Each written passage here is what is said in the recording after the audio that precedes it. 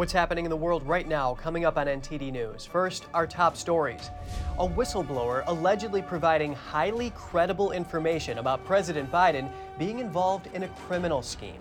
Lawmakers now say the FBI has documents confirming those claims. A Democratic memo is levying some tough charges against Representative James Comer. The brouhaha revolves around classified documents and a former assistant to President Biden. A Michigan lawmaker has come under fire. She allegedly signed a hush deal helping a tech company backed by the Chinese Communist Party. Former President Trump says if he was president, he'd end the Ukraine war in 24 hours. Find out what he says about how he'd do it and what he thinks his chances are in 2024.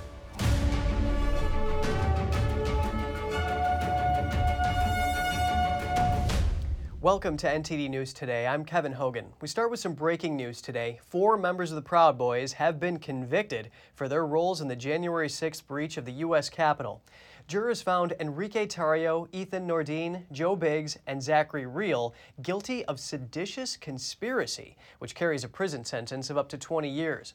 Those 4 defendants were also convicted of conspiracy to obstruct an official proceeding, along with obstruction of an official proceeding and obstruction of a law enforcement officer, putting additional decades in prison in play. Tarrio was convicted despite not being in Washington on January 6th. House Republicans are issuing a subpoena for the FBI. The lawmakers say the Bureau has documents linking President Biden to a criminal scheme. Here are the details.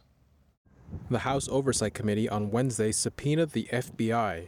House Republicans say a whistleblower linked President Biden to a criminal scheme.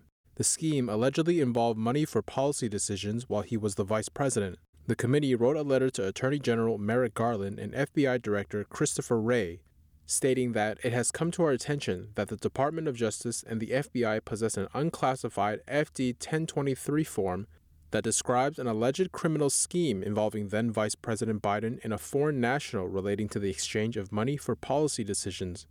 The subpoena says the FBI now must produce all FD 1023 forms that were created in June 2020, including the word Biden. Lawmakers didn't elaborate on what those alleged policy decisions were or how much money was allegedly provided, if any. The White House hasn't yet publicly commented on the matter. 2 months ago, NTD's Iris Tao asked President Biden about claims that a Hunter Biden associate transferred $1 million to the Biden family several years ago. Republicans had alleged that money was wired to the family associate via a Chinese state-run company. Any reaction to House GOP's new memo about your family dealings, sir? Yes, you're revealing that Hunter Biden's business associate sent over $1 million to 3 of your family members. Any reaction to that report? In Wednesday's letter, lawmakers say the document they're seeking includes a precise description of how the alleged criminal scheme was employed, as well as its purpose. The FBI told the Epoch Times that it received the subpoena but has no additional comment.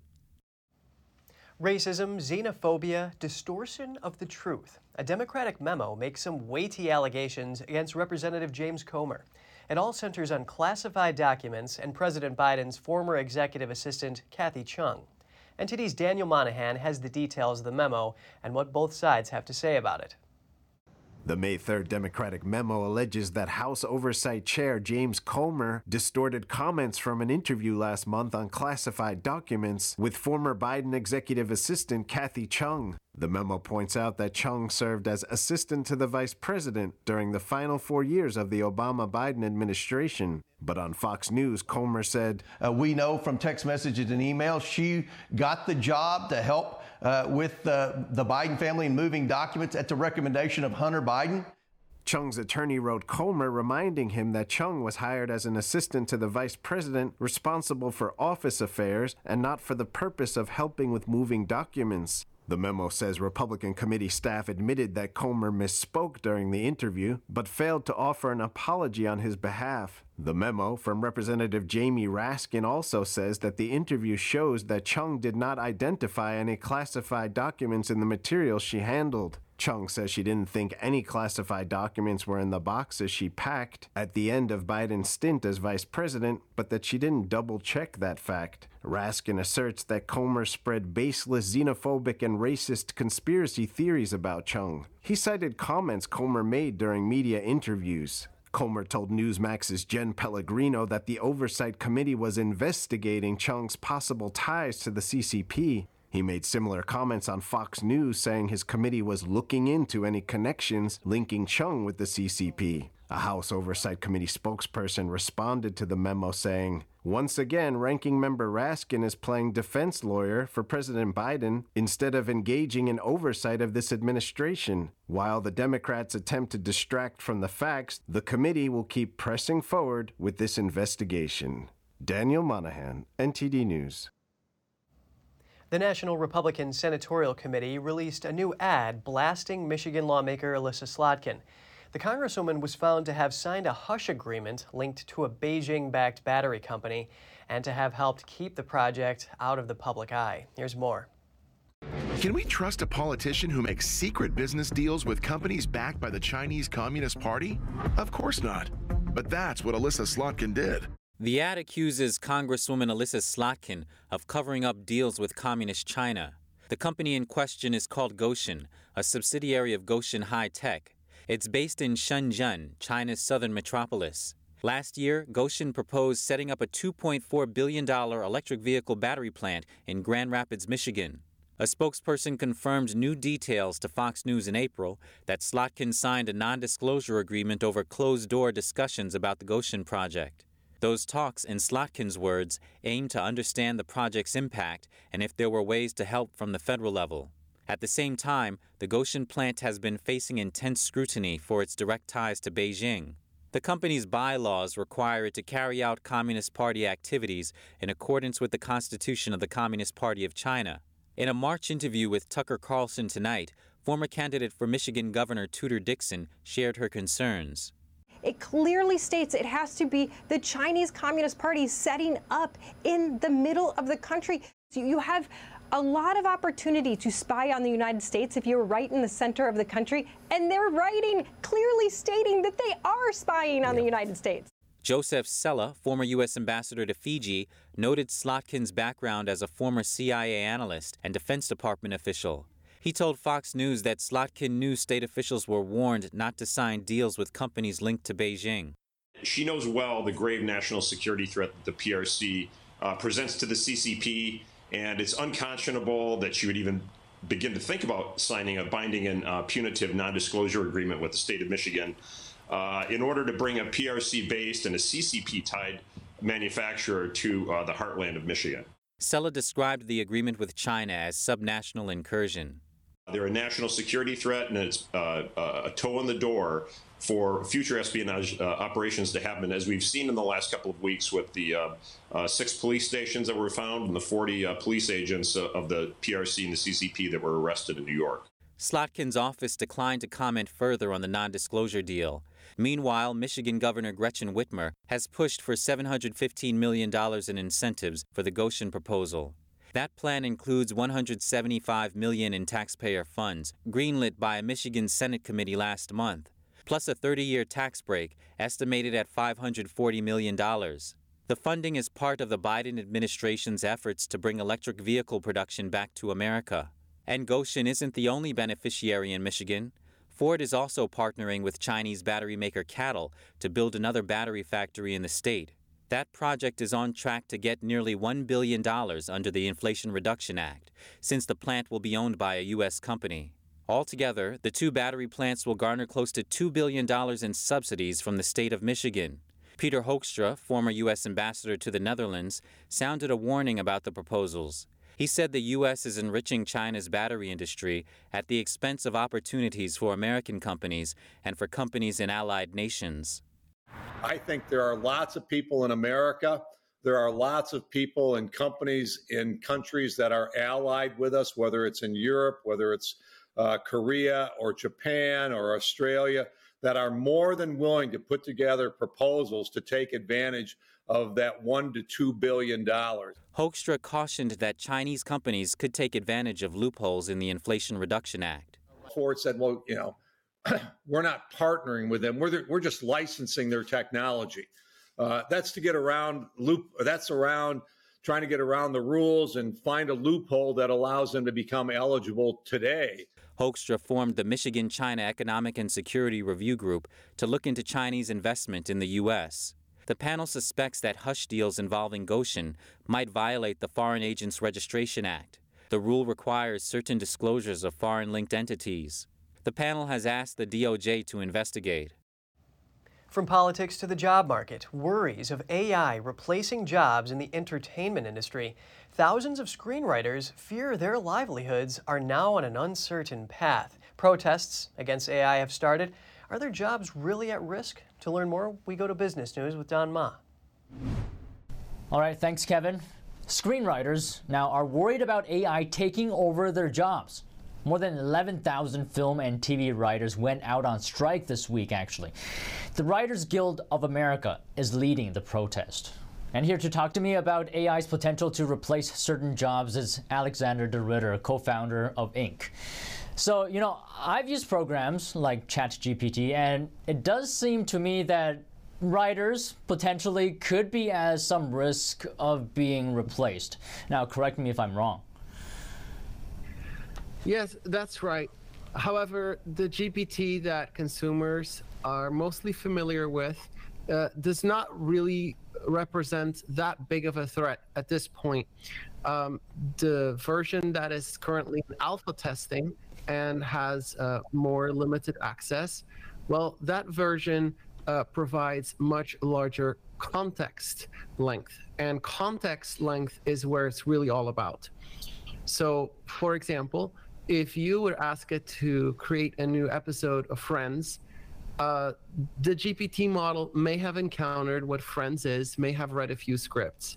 However, what if you could load all of Friends episodes that were ever created into a context window, and it could literally understand every little fact and nuance of every relationship and style of communication that has ever been used in that show. So this is what we're talking about with potential displacement in content writing for brands and franchises. The largest version of GPT-4 can process approximately 50 pages of context. However, that is not yet everything you might need for an entire franchise. You may need hundreds of pages, and so there are solutions in the works of transformer architectures that might have unlimited context windows in the future, and there are also going to be intermediate solutions with vector databases and memory that will also overcome that problem. It seems to me if we do reach that point, it seems like AI could just write the whole script. Are writers' jobs at risk then? Yes, well, they are at risk, and people sometimes think about this not entirely in the right way. So let me reframe it. When we think, is our job at risk, we sometimes think, should an AI be capable of doing everything a human being can for our job to be at risk? And the answer is no. AI does not need to be that good to put a job at risk.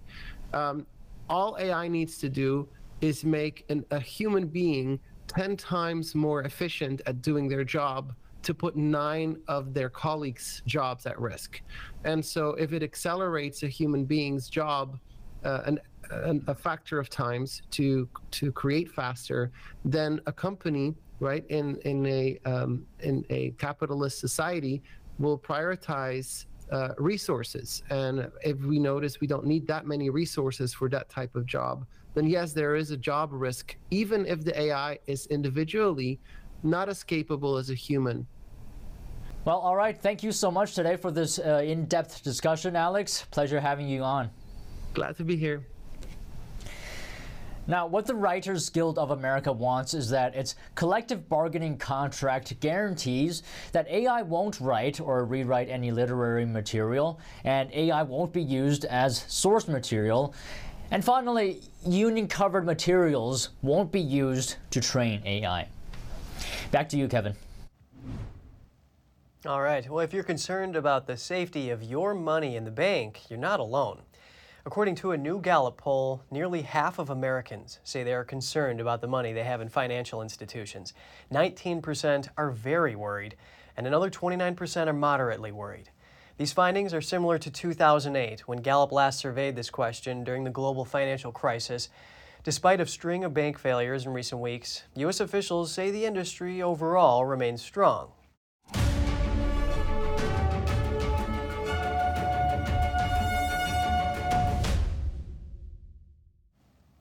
Next, we look at state and federal actions in response to the influx of illegal immigrants coming into the U.S. The Texas governor is taking matters into his own hands again, and Title 42 is coming to an end with differing views on the policy. Earlier, I spoke with an immigration expert to learn more. Have a listen.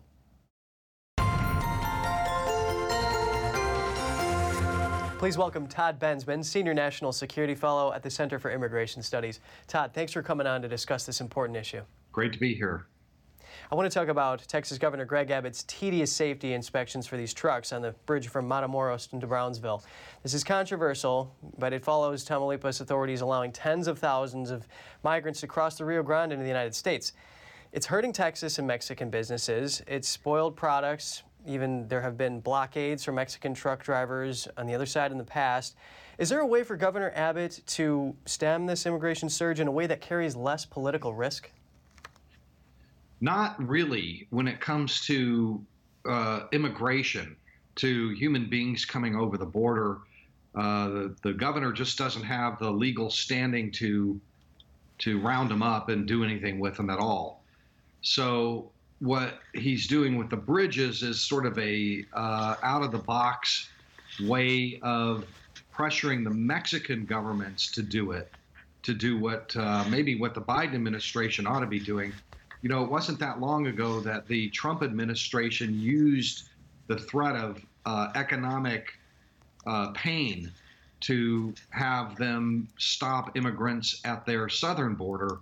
They deployed National Guard troops. They did a variety of things. It worked fairly well. I want to talk about Title 42. Many are expecting its end to be the beginning of a major immigration policy shift. The GOP says it's an effective border control measure, and they want to codify it to law. Progressives are saying that it blocks migrants from seeking asylum. Now, Democratic Congressman Henry Cuellar, he says it's ineffective as deportees can just come right back in, whereas under Title 8, there could be up to a 20-year ban after they've been deported. Biden says we're going to go back to Title 8. What do you make of all this? Well, the replacement for Title 42 is Title 8 expedited removal.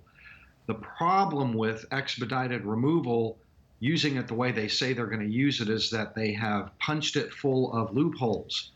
So when you come to the border and you are placed in expedited removal proceedings, which is what's supposed to happen, all you have to do is say, I declare asylum, and you put that whole thing on ice. Now, they're saying that they're going to surge asylum officers to do fast-track reviews of claims. But the problem is that when they get declined, they can appeal. These are rebuttable, and that then starts the clock ticking. And when you have tens of thousands of people who all have clocks ticking and just so much bed space, you have to release them. And I think the immigrants and the immigrant advocates and their champions are counting on that to force the administration to just abandon the whole process. As people would just flood in. The other thing is that the new system entirely exempts unaccompanied minors.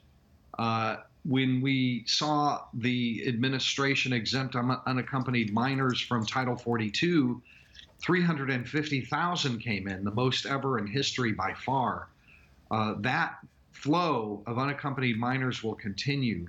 And one other thing, the new policy says it will respect the Flores settlement. That is a massive loophole where family units can come in and they can't be detained for longer than 20 days. The facilities fill up very quickly and they have to release all the family units. Plus, they already said we're not going to detain any family units for any amount of time. So family units will just pour in under the Flores settlement, like we saw in 2018, 2019, and what we've seen for the last 2 years too. They exempted family units from Title 42 on Inauguration Day, and we've seen like a couple million of them now. So I think that we're just going to see this huge flood of unaccompanied minors, family units, and anybody else who wants to appeal to the cows come home. Well, Todd, thanks for helping us make sense of these nuances of the vetting process. The U.S. is sending 1,500 troops to the southern border. Many are calling this a tactic for the Biden administration to gain political points. There have been millions of illegal crossers coming into the country. This is the third year of this trend. What is your reaction to this? Well, we've had troops down there for years and years. There's nothing new at all. In fact, it's old. It's about the oldest thing that there is.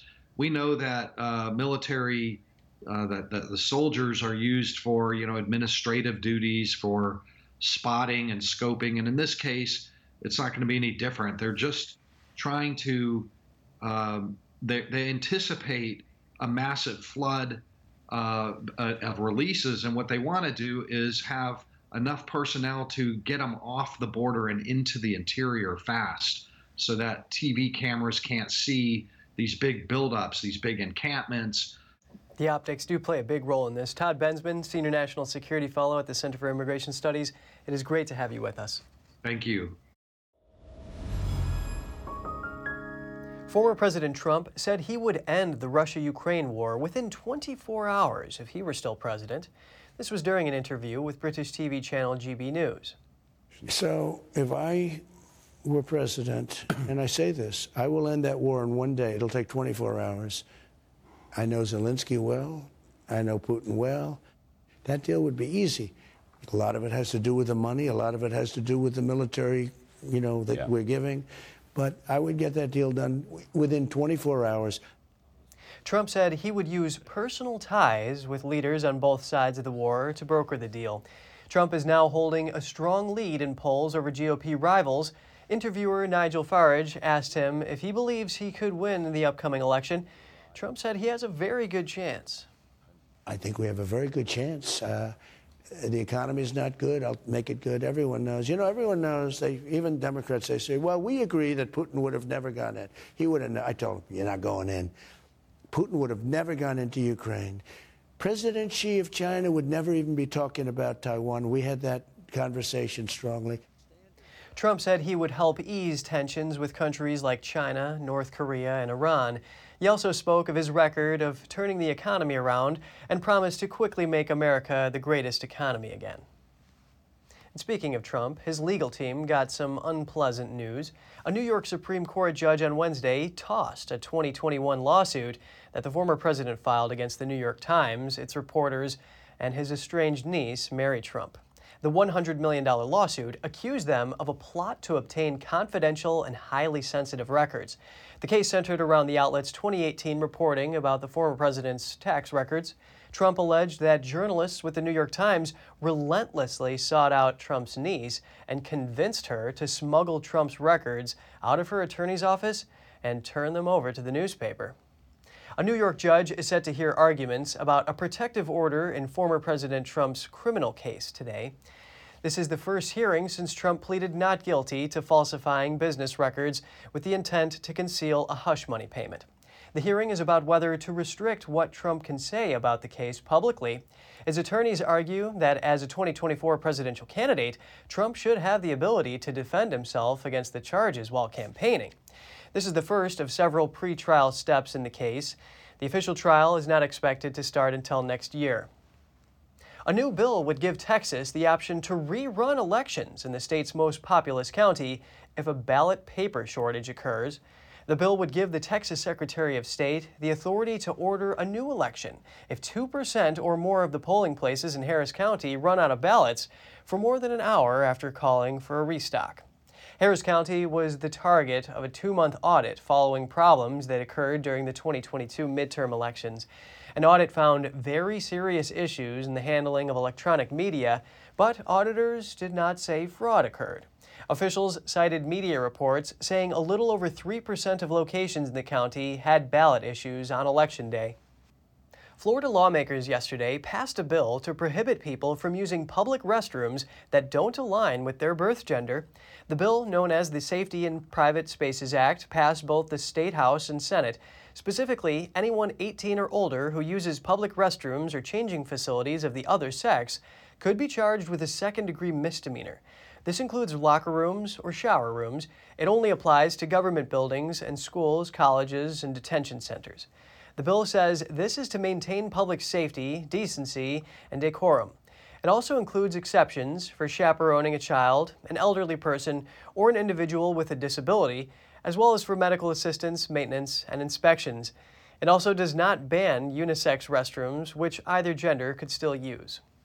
The transgender child of Democrat Catherine Clark, minority whip in the House of Representatives, is sentenced to 1 year of probation. That's after pleading not guilty to the charges. Boston police identified Jared Dowell, who now goes by Riley Dowell, for involvement in a violent protest in January and allegedly spray painting a monument and assaulting a police officer. Dowell was ultimately charged with assault and battery on a police officer, vandalizing property, vandalizing a historic marker monument, and resisting arrest.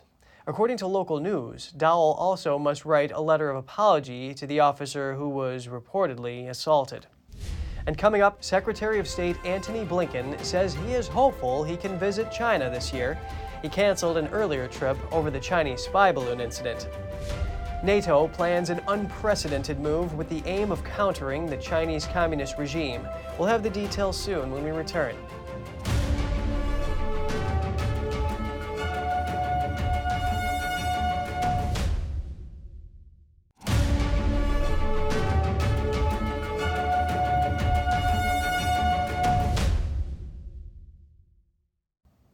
Welcome back. On Wednesday, Senate Democrats announced a new effort to counter China.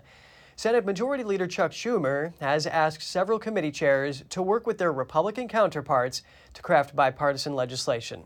The areas of focus include limiting the flow of advanced technology to China, limiting investment in the Chinese regime, finding alternatives to China's attempts to exert its economic influence, and working with allies to prevent conflict with Taiwan. Time's not on our side. The Xi regime is working every day to catch up and surpass the United States.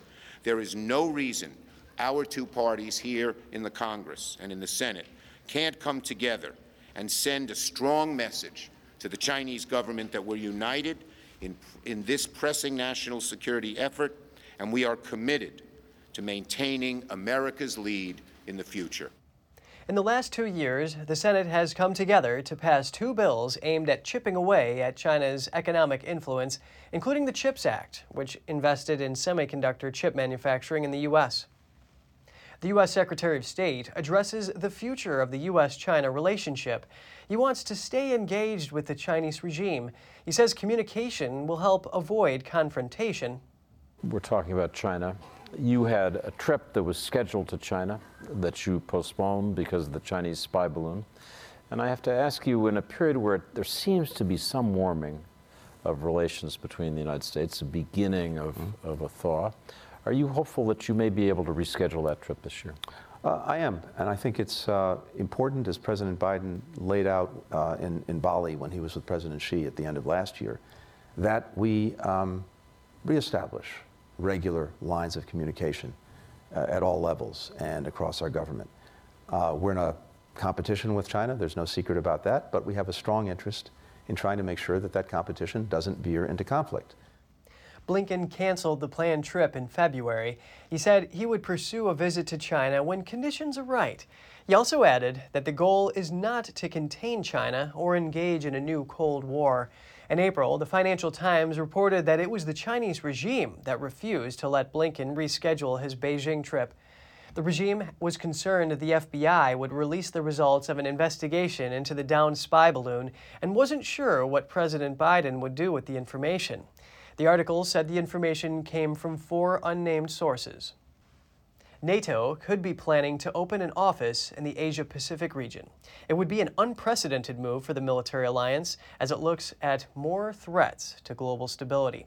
The alliance will reportedly open a 1-person liaison office in Tokyo. Its purpose is to counter the threat of China's communist regime. Nikkei Asia reported that the regional office would allow NATO to conduct consultations with key Asia-Pacific partners, Australia, New Zealand, Japan, and South Korea, and act as a point of contact with other nations in the region. Leaders of the 4 Asia-Pacific partner countries were invited to NATO's Leaders Summit for the first time last year and are again expected to attend this year's event. NATO's 2022 strategy document also highlighted the threat of the Chinese Communist regime as a priority for the first time. The 2023 World Freedom Press Index has seen China drop down to the second lowest ranking, just one above North Korea. The Chinese regime conducts a far-reaching campaign of repression against journalists in China and prevents free access to information. But recent years have seen it export its system to other countries. More on this from NTD's Malcolm Hudson. China has dropped down to one of the lowest World Freedom Press Index rankings, coming second only to North Korea. It's the world's biggest jailer of journalists and one of the biggest exporters of propaganda content. But China's media control efforts aren't limited to its own borders. Fiona O'Brien, the UK director for Reporters Without Borders, said China is seeking to export its system abroad. China's made no secret of its ambition to create a new media world order, to change the way that media ecosystems work. And Hong Kong is a very good example of that. What China has done in Hong Kong is to rip up the British-Sino Treaty that was arranged in the 1980s pre-handover, and in complete disregard for that, to trample on its obligations to press freedom. Its laws are extraordinarily restrictive, and its ambition is to export the model that it currently uses in China to other territories, including Hong Kong. Since Beijing introduced the national security law in mid-2020, the situation in Hong Kong has declined dramatically. The law means authorities can punish people for vaguely defined crimes, for things such as subversion, terrorism, and collusion with foreign forces. But Beijing has the power to decide how the law is interpreted. Editor for BBC News Chinese, Howard Jiang, said a Chinese official called the law a hanging sword. When the Chinese government pushed out the national security law, one of the officials did say, we're not going to use it every day, but it will be like a hanging sword over your head. And if you offend, you'll be punished by the full force of the law. He said that over the last 5 years, and in regards to press freedom, Hong Kong has gone from relatively free to strictly controlled. Business news and non-political news still has some freedom. But anything that's politically sensitive, and I would say self-censorship is becoming a new norm. Most journalists would know what not to say, almost becoming as sensitive as mainland colleagues. And that's the direct impression I have every time I visit Hong Kong now. During the 2019 Hong Kong protests, hundreds of journalists were detained, indicted, and were victims of police violence. In 2021, a dozen journalists were arrested in a new wave of arrests, the same year that 2 major independent news outlets were forcefully shut down. More than 5 others chose to shut down too due to concerns around risk. O'Brien said the toolkit used by oppressive regimes is expanding and largely linked with advances in technology. Vietnam brought in internet laws which were mirroring those of China a few years ago. There's a training centre for journalists right on the border with Vietnam, so China is very much trying to propel itself through the region and beyond. She added that the international community needs to take measure of what's happening and work together with other like-minded nations to combat China's ambitions before it's too late. Malcolm Hudson, NTD News, London. Police in Canada say this man sold poison online. His name is Kenneth Law, and the substance he's accused of selling is sodium nitrate. Even though it's a common food additive, it's also lethal in large doses. Investigators say he sold it to people at risk of self-harm, and 2 of them near Toronto died. He's being charged with counseling or aiding suicide. Law allegedly shipped packages containing the substance to more than 40 countries and could face additional charges. From North America to Asia, the military government in Burma, also known as Myanmar, freed over 2,000 prisoners yesterday, among them a journalist and political detainees. Here's the story. Video from state television MRTV showed dozens of people leaving prisons. Among them, according to activists and media, a journalist and numerous political detainees. Since overthrowing an elected government in 2021, Myanmar's military has detained at least 17,000 opponents, according to the Assistance Association for Political Prisoners, the AAPP. They say about 3,500 have been killed by security forces. MRTV said the prisoners convicted of incitement were pardoned to mark a Buddhist holiday and were warned against reoffending. The AAPP say many of those released were already close to finishing their sentences. The military says it is fighting, quote, terrorists, but many of the junta's opponents were charged under a law prohibiting incitement, the definition of which has been expanded and used against people urging civil servants to go on strike. Among the most prominent political prisoners is ousted leader Aung San Suu Kyi, who is serving 33 years in prison for a multitude of offenses she says were trumped up. Staying here, a missing camera recorded the final moments of Japanese reporter Kenji Nagai. He was killed 15 years ago in Burma while covering an anti-government protest. His family released the unseen footage to the public.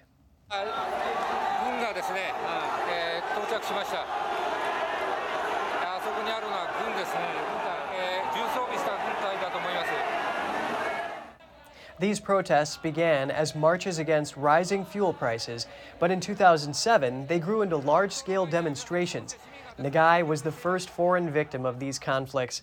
A photo obtained earlier shows the journalist shot down on the street while a soldier from the Burmese military held a gun at close range. Nagai's camera is the key to the murder. Progressive media outlet Democratic Voice of Burma acquired the device in 2021. The camera was returned to Nagai's sister on Wednesday. Clearly, from our point of view, no matter how we think of it, we think that it was a gunshot from close range. We would like for the truth to be clarified and to be made known. That is how we feel. Today's event is important and timely as a reminder that Myanmar's military has and continues to kill journalists with impunity. And the killings won't stop until Kenji's murder receives full justice. The footage was released at a meeting of the Foreign Correspondents Club of Thailand. Nagai's sister says she hopes the tragedy will turn public attention to Burma and raise awareness of the country's present situation. And if you have any news tips or feedback for the show, don't hesitate to email us at news.today@ntd.com. And just ahead, Russia is blaming the U.S. for planning an alleged drone attack on the Kremlin. National Security Council official John Kirby denied the accusation, calling it a ludicrous claim. Fitch rating agency recently downgraded France's credit rating amid political deadlock and social unrest. We'll have more for you in just a minute.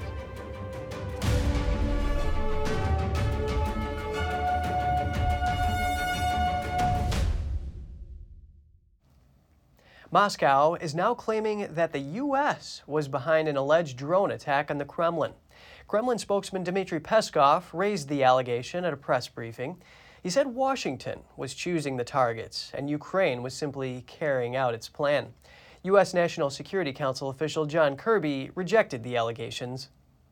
I would just tell you Mr. Peskov's lying. I mean, that's obviously, it's a ludicrous claim. The United States had nothing to do with this. We don't even know exactly what happened here, Caitlin, but I can assure you the United States had no role in it whatsoever. The alleged attack took place early Wednesday morning. Footage showed two flying objects approaching the Kremlin. One exploded. Russia says electrical defenses countered the drones and that an investigation is still ongoing. Moscow said the attack sought to kill President Vladimir Putin, who wasn't in the Kremlin at the time. It also claimed that the U.S. often chooses the targets and means of attack for Ukraine. Russia said it reserves the right to retaliate, but didn't say what form that might take. Both the Netherlands and Belgium signaled strong support for Ukraine. The leaders of the two countries spoke during a news conference with Ukrainian President Volodymyr Zelensky at The Hague. This is a war against freedom, democracy, and the rule of law in our part of the world. That's why we stand with the Ukrainian people and why you can count on our unwavering support. It is now our turn to help Ukraine to get rid once again of a cruel and an illegal occupation kind of occupation that our countries have endured during the Second World War as well. Dutch Prime Minister Mark Rutte says Russia cannot win the war in Ukraine. He added that Russia must be held accountable for what he said were crimes of aggression and other war crimes, while Belgium Prime Minister Alexander De Croo said the country is preparing a new package of military aid for Ukraine. Russia has stepped up attacks as Ukraine prepares for a counteroffensive to try to retake Russian-occupied land in the south and east. Russian shelling in the frontline southern region of Kherson killed at least 23 civilians yesterday. The U.S. government is using more taxpayer money to help Ukraine. The latest funds transfer amounts to $300 million for security and defense. The Department of Defense will send the country various weapons and ammunition. The new aid marks the Biden administration's 37th drawdown of equipment from Pentagon stocks. It brings total U.S. military aid to Ukraine to roughly $36 billion. Last month, GOP lawmakers raised concerns that U.S. aid to Ukraine risks further escalating the war and risks U.S. safety. They noted the U.S. is the war's largest financier in a letter to President Biden. Rating agency Fitch recently downgraded France's credit rating, citing political deadlock and social unrest. The French government said it will push ahead with reforms as it struggles to rein in high levels of debt. NTD's France correspondent David Vives has the story. A small change with big stakes. Rating agency Fitch last week downgraded France's credit rating by one notch to AA-. This will affect the country's ability to borrow money on the capital markets. With the change, France drops out of the top 10 rated countries, which includes the United States, Germany, Australia, and Netherlands. The agency justified its new rating with France's high level of debt. Fitch wrote that public finances, and in particular the high level of government debt, are a rating weakness. Fitch also revised up the country's outlook to stable from negative.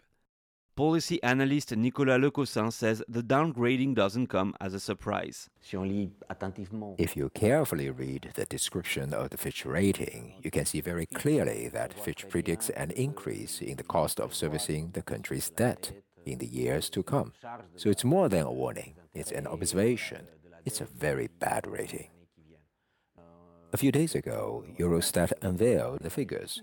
France is the champion of public expenditure, almost 60% of GDP, and of social expenditure, almost 33% of GDP.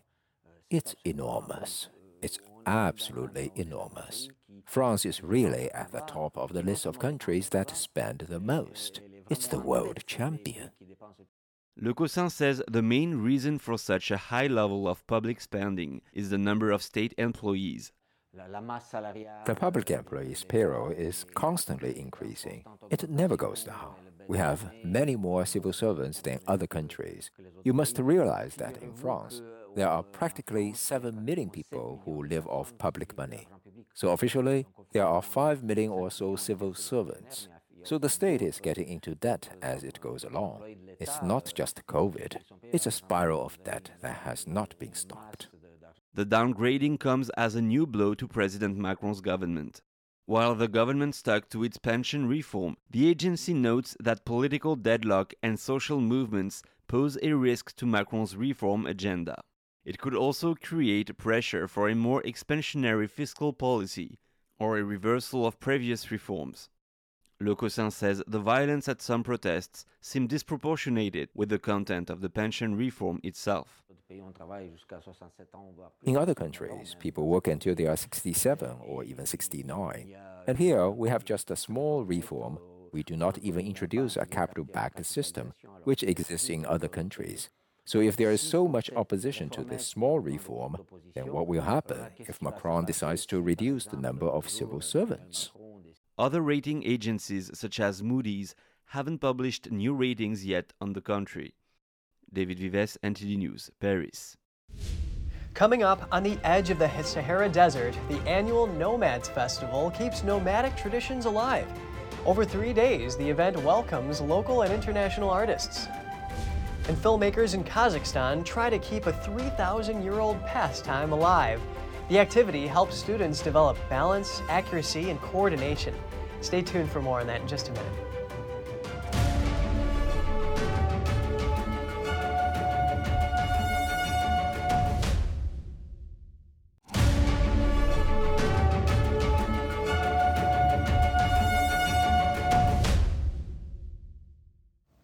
Good to have you back. On a lighter note for you, in Southeast Europe, workers on a solar energy farm are turning lawn mowing green. Instead of mowing machines, they're letting sheep munch on the grass around solar panels. In a small town in eastern Kosovo, a solar farm has more than 12,000 photovoltaic panels installed. A shepherd said the workers there realized it was hard to mow the fields around the panels, so they asked for his help.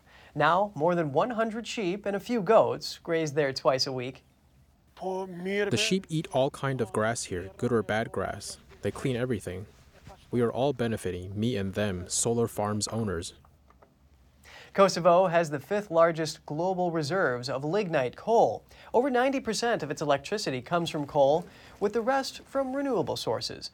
The country aims to phase out coal by 2050. On the edge of the Sahara Desert, the annual Nomads Festival celebrates traditions in nomadic life. NTD's Andrew Thomas has the details on the event in Morocco. Over 3 days, the Nomads Festival welcomed local and international artists. The event featured several local traditions. This festival came back this year with a rich program of activities, such as exhibitions and activities all linked to nomadic life, such as the camel race and preparing then cooking bread loaves in the sand. Over centuries, camels have played an essential role in the daily life of the nomads. On top of providing meat and milk, the animals were also perfect for travel. It's thanks to camels that the Arab and Islamic culture was spread over the Sahara, from Essaouira to Cairo, and Tangier to Timbuktu. For me, the role of the camel is endless. The camel keeps the nomad's heritage alive. Since the year 2000, it was made an intangible heritage by the UNESCO. Storytelling is another important part of nomadic culture in Morocco. 3 storytellers from Mali, France, and Morocco captivated audiences with their tales. Nomads and the Moroccan society in general based the education of their families and children on storytelling. At night, the grandma used to gather her family to tell them stories she learned herself from her mother and grandmother. She would tell them stories full of strong messages. The festival also features international and Moroccan musicians. This year, an exiled nomadic artist from Mali performed. Another artist from Lebanon sang during the festival back in 2014. Moved by her first experience, this year she composed and sang a tribute to the festival itself. From my first visit here, I still remember all the beauty and hospitality of these people and the love for the simple things and love of life. This region is sending a message to the entire world in spite of globalization.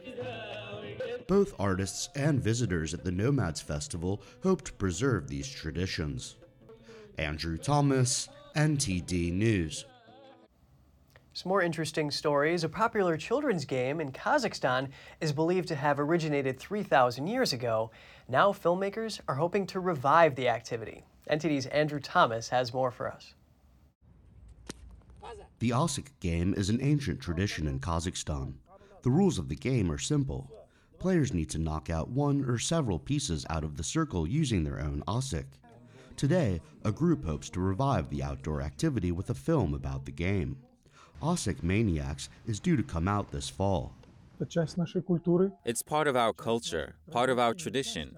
Not part, that's the wrong word. It's even the foundation, the basis from which everything begins, even when we, as children, when we do not understand anything. The Osik game is part of the school curriculum in Kazakhstan. Playing helps develop balance, accuracy, coordination, and motor skills. Through ASICs, dexterity, accuracy, stamina, and a sense of distance is developed. This all transfers into bow and arrow skills. When we get older, we get used to mounting horses at the age of 5 or 6, and this all fits together when becoming a kokpar, a real warrior.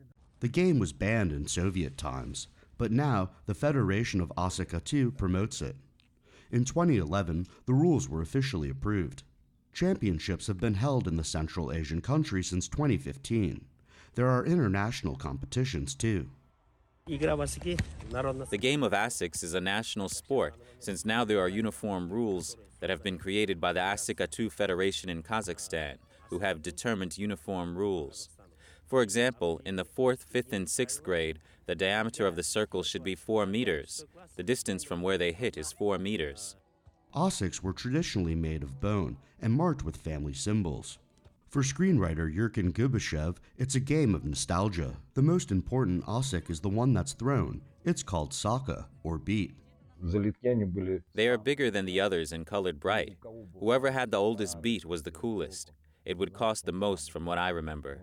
There were situations when older boys would come and say, "Hey, give it to me now," and I would say no. The producers hope the film will revive the game's popularity among the younger generation. Andrew Thomas, NTD News. A centuries-old tradition is being kept alive in northern New Mexico. Villagers there are reconstructing churches that were made out of Adobe. Let's take a look. 400 years ago, missionaries began building Adobe churches here in the small mountain communities. Efforts are now underway to restore these historic buildings. We're in the process of reconstructing an Adobe building here that was built originally in 1780, and it's coming back to life this year. The chapels may look plain in appearance, but inside they are filled with elaborate altars. These villages are usually far from centers of religious and secular power, so locals set up their own church keepers, called mayordomos. The Adobe consists of sand, dirt, and straw, and water. We used the dirt from here, and from there we just went with our mixture. It was trial and error pretty much. Today, these unique Adobe churches are under threat. As populations decline, congregations shrink, and traditions are lost. Descendants of mayordomos are at the forefront of the preservation effort. This dirt all came out of that building. Everything had collapsed in there. So we brought all that dirt out here, including the old Adobes, and so we're going to reconstitute it, put it back together. There are still about 500 Catholic mission churches in northern New Mexico. Groups like the Archdiocese's Catholic Foundation are also reaching out to protect them. Did you know it's National Day of Prayer? The U.S. Congress designated this day in 1952, asking people to turn to God in prayer and meditation. The National Day of Prayer is now held annually the first Thursday in May. The President signs a proclamation each year encouraging all Americans to pray on this day. Out of respect for different faiths, the day can be observed in various ways, but all are encouraged to take some time for spiritual reflection. That's all for today's program. We're really glad to have you with us. Please send us an email if you'd like to tell us something. We're going to put it on screen. For podcasters, that's news.today@ntd.com. I'm Kevin Hogan, NTD News, New York City.